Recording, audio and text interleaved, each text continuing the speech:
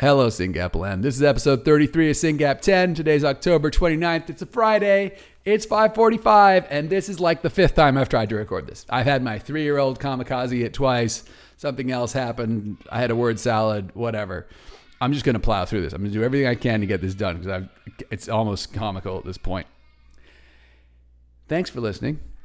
It's Friday. What did I do this week? A ton of things. I want to just share a few conversations. The first was we had the gala on Friday, and it was, or Saturday, whenever it was this weekend.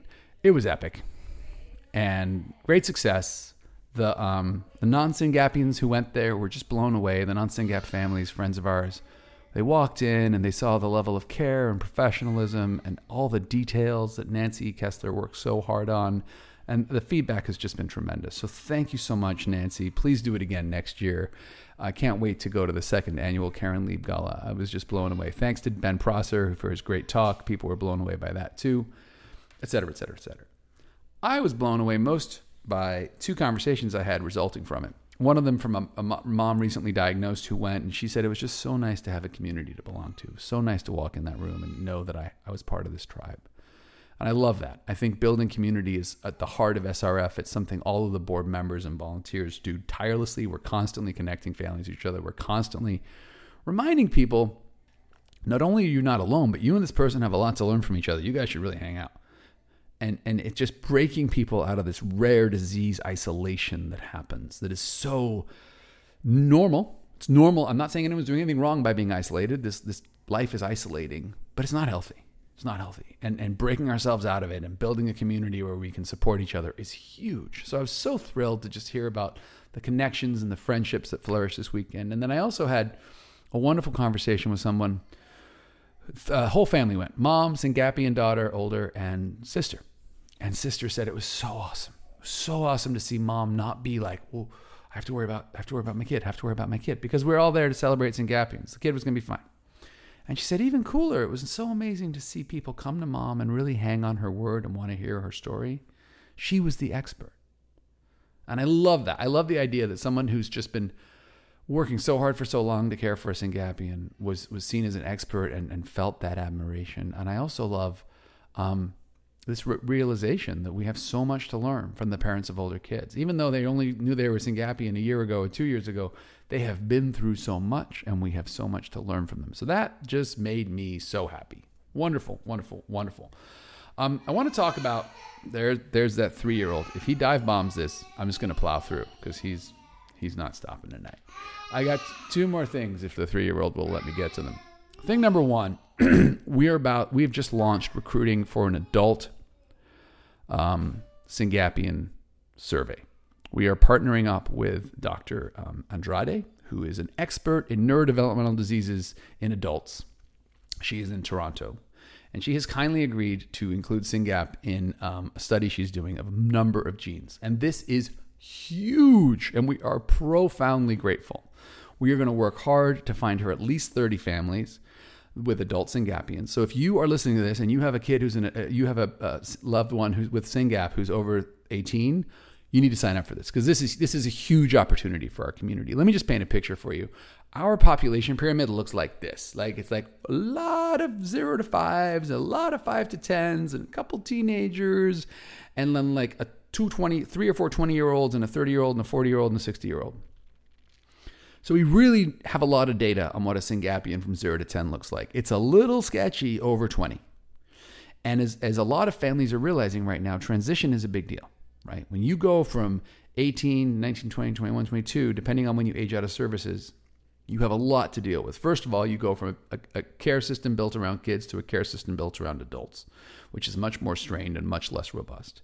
You have to go through legal guardianship, and hear me when I say this. If your child is turning 18, the guardianship thing, do not skip it. It is important. Do not skip it. It is important. Whole other topic. We should have a webinar. And the disease progresses, right? And understanding that process of going from a kid with a SYNGAP1 or any other neurodevelopmental disease to an adult is a really big deal. And thank God for Dr. Danielle Andrade, who actually studies this, right? And thank God again that she said, hey, yeah, we should do SYNGAP1. Let's partner up. You guys should help us recruit SYNGAP patients. We are profoundly grateful for this opportunity, and we're going to make the most of it. So I'm grateful to a couple of parents who've already raised their hand. They're going to help us quarterback this. We are recruiting right now. There is a SYNGAP Research Fund, a North and South America Facebook group. You're probably listening to this. You're probably on it. In there, I posted about it. If you've got a kid with an adult, go to the adult group, say yes. There's also a global family support group. This study will be available in Spanish, Portuguese, French, English. It's amazing. I also posted in the global group. Go there, click through, adult group, say you want to do it. But we are recruiting for adults. And Mike, why are you talking about this? It's like so few adults. We just talk to them. No. It's important for all of us. It's important for all of us. Because guess what? Your kid and my kid, one day they're going to be 18, 19, 20, 21, 22. They're going to be bigger than us. They're going to be stronger than us. And we're going to desperately want to understand their disease. We're also going to want to know when we walk into some random doctor's office and say our kid has SYNGAP1, and they say, what's SYNGAP1? We're like, But ideally we would say, well, do you know what CDKL5 is or STXBP1 is or SCN2A is? And they're like, yeah, of course. That's a way more common disease. We're like, yeah, well, here's a paper that compares SYNGAP1 to these other neurodevelopmental diseases by the exceptional Dr. Andrade.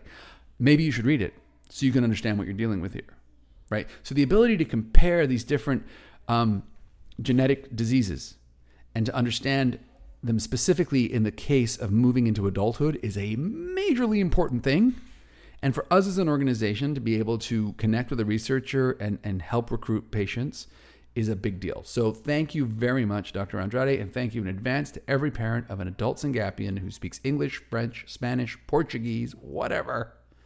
So I asked her to do German too, because I know the Germans. I know they're going to ask. It's going to be huge. And I'm so grateful to that, and I'm grateful to the team of parents who are helping to recruit. I want to say two other things. I keep saying two other things, and then I say something, and then I say whatever. Thing number one, I'm always saying be hopeful. And people are like, Mike's just Pollyanna-ish. He's just so full of hope. He's got T-shirts that say hope on them and whatever. Yeah, fair. And, we're very transparent at SRF. We tell you about our numbers. We tell you about our grants. We tell you about our process. Everything's posted on the website. Because I believe that you deserve to know, because we here advocate for you as parents of Syngapians. But what you also need to know is there stuff that we can't tell you? Like sometimes you go into meetings with biotech companies who want to learn about SYNGAP or researchers who have stuff that hasn't been published yet, and they share things in confidence, and it is professional and appropriate that we keep that confidence.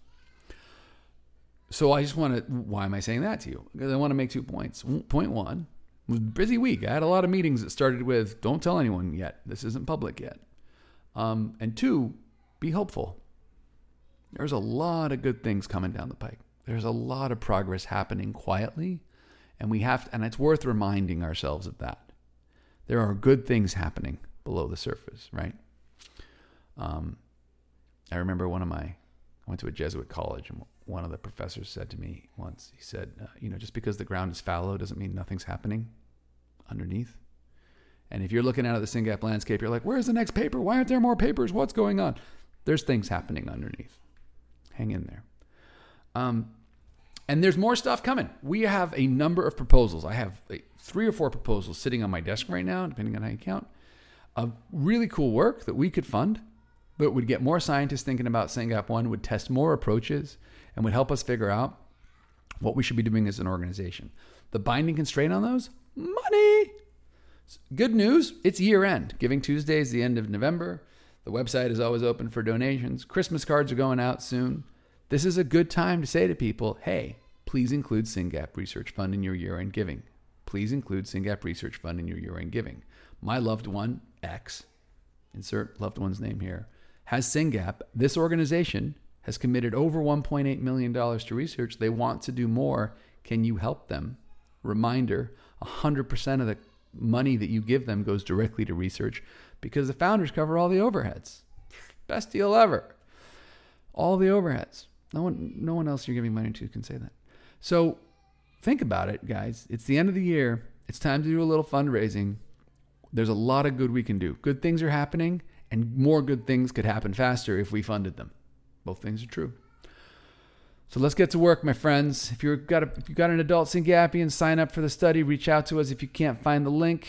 Thank you to everyone who went to the gala. Thank you for listening. It's the end of the year. It's been a long year. Stay in this community. Stay together. We're going to make it. Thanks for listening.